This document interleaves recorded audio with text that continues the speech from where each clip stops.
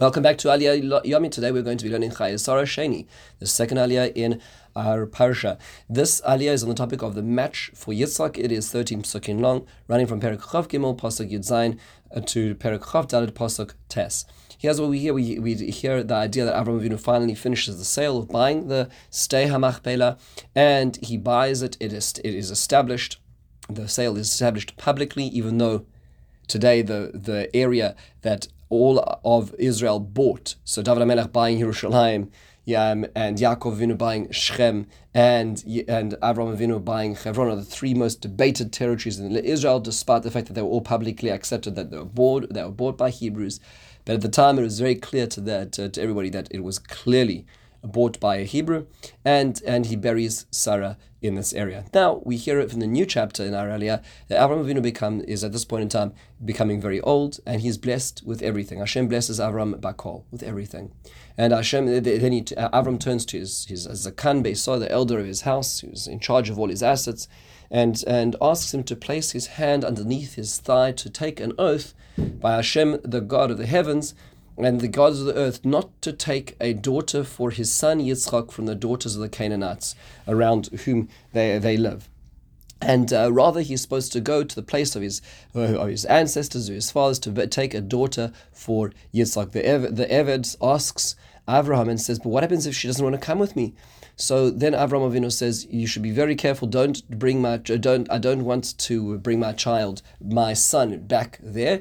And he says, Hashem, who Hashem of the heaven took me out of this place. He brought me here. He says, I'm going to give you this land, and you're going to try to help me and find a wife for my son. Then she doesn't want to come with you. Then this oath is absolved, and you are absolved of this oath, and you do not need to marry a woman to him from there. And this is what the Eved does, and the Eved does swear to him on this matter. So here we hear this proposition of marriage that is being set out. So a few basic questions on our Aliyah. Number one is, what does it mean when Avinu was blessed with everything? Hashem berach es Avraham bakol. Hashem blessed Avram with kol. That, by the way, when you say in the benching, bakol, Mikol, Kol, that refers to the three words used to describe the blessings of Avraham, Yitzchak, and Yaakov. The word for Avraham was Bakol from our Aliyah. Mikol and Kol, Mikol said by Yitzchak, and Kol is said by Yaakov. We'll get to those later on. So the Gemara in Baba Basra actually quotes a debate on Tezayin and Beis. Rabbi Meir says that it refers to Sheloi Haya Lo Bas. He did not have a daughter. That was the blessing. Now, the interesting perspective, what does that mean? Not having a daughter is a blessing.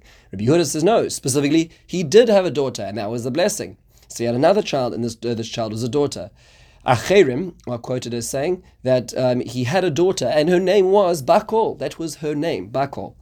And Rabbi Eliezer Hamodi'i would say that he had a certain astronomy. He understood that all the people would come, all the statesmen of the society would come to Avram. That was the blessing. He had the gravitas that people came to him. And Rabbi Shimon ben Bar Yochai would say that he had some sort of magical gem that was on his neck that would grant healing to people. And when he passed away, HaKadosh Baruch Hu depended it on, or hung it upon the sun. Obviously, a metaphor for some idea. What does it mean as to did Avraham Avinu in fact have a daughter or not have a daughter? So the Ben Yehoyada in his commentary on this Gemara says no, he never really had a daughter, but he had a granddaughter from Yishmael. And the question, the debate over here is whether he viewed this granddaughter as his daughter when ultimately his main legacy and line was going to be coming from Yitzchak. So was this daughter in fact considered like his daughter or not? In this sense is what the debate is. Now, you'll notice that there's a discrepancy in this aliyah in describing Hashem's relationship to the earth. Where, if you look very carefully, you'll notice in Pasuk Gimel that Hashem is described as the God of heaven and earth, whereas in Pasuk Zayin, he's only described as God of the heavens.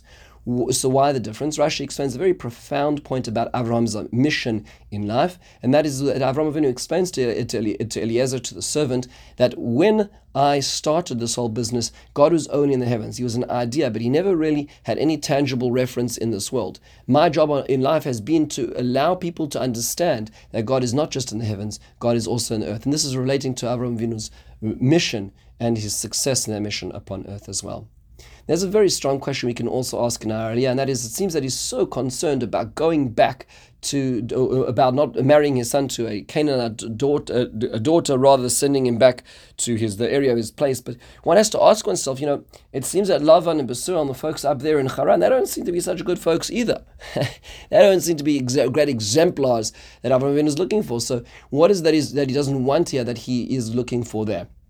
So the Klei Yakar has a number of suggestions. Two of them are the following. He suggests that he wants his son to maintain a foreigner personality. He wants his son not to become too entrenched in society. So if he's going to marry a daughter of one of the locals, then what's going to happen is slowly they'll integrate into society, they'll send their kids to the public school, everything will be just, in a few years they'll get degrees from their Ivy League colleges, and they want to be part of society, they'll become very high up professionals in society, and within a few generations this idea is going to disappear. He said, I want to maintain that I'm going to always have it that my children are going to be foreigners, perennial foreigners in society, not to be part of that society, to create their own society. That's what's being described over here. However, the Klei Yakar has another suggestion, and that is that the improprieties of Lavan and Besuel are really in their spiritual orientation. They were Ovdei Avodah Zarah. They had the pagan deities that they served. The Canaanites also had that, but their main failing was actually in their materialism. And interestingly enough, the Klei Yakar makes a comment which many Mefarshim also point out. The Malbim says the same, and that is that in a certain sense, that in the world of epigenetics, in the world of what's conveyed from one generation to another, materialistic outlooks on life, materialistic indulgences are more likely to be conveyed to the next generation than spiritual misgivings. And therefore, he said, I don't want to mix the blood with these folks over here who live a very material, very earthly kind of lifestyle that's going to affect our children.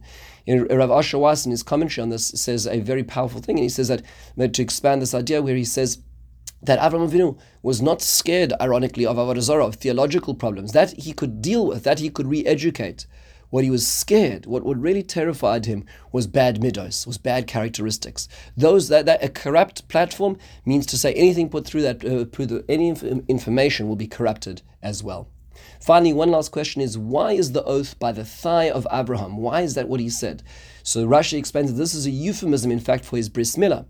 And the reason why this is necessary is because the practice was, and still is today, is that when people make an oath, to ratify the oath, they take a chefetz shel mitzvah, they take something which is holy, something which is used for a holy convocation. Obviously in those days they didn't have the Bible to hold on to, so they used the chefetz of mitzvah, which is Avraham Avinu's bris milah. However, Rav Hirsch says that doesn't seem to be what the verse is talking about. That doesn't seem what the pasuk seems to be referring to, because it doesn't say that explicitly. He says if you look at a person, when a person sits down or lies down, the thigh essentially is the lowest part of the person which supports the person. And the hands of a person are that which express the person's creativity and their action in this world. What he's saying symbolically is, Eliezer, I'm going to be unable to fulfill my mission. I need to rest my weight. I need to rest my weight upon your actions. I need you to put your hands under my thigh to represent that I can rest upon your actions. That's the metaphor what's being said, which explains why the only other time this occurs is later on in Parshas Vayechi as well, where Yaakov turns to his son Yosef and says to Yosef, please promise me that you will bury me in the land of Canaan, because I'm going to rely upon your actions, which is the thigh, resting upon your hands. This concludes the Aliyah. In the meantime, have a wonderful and meaningful day.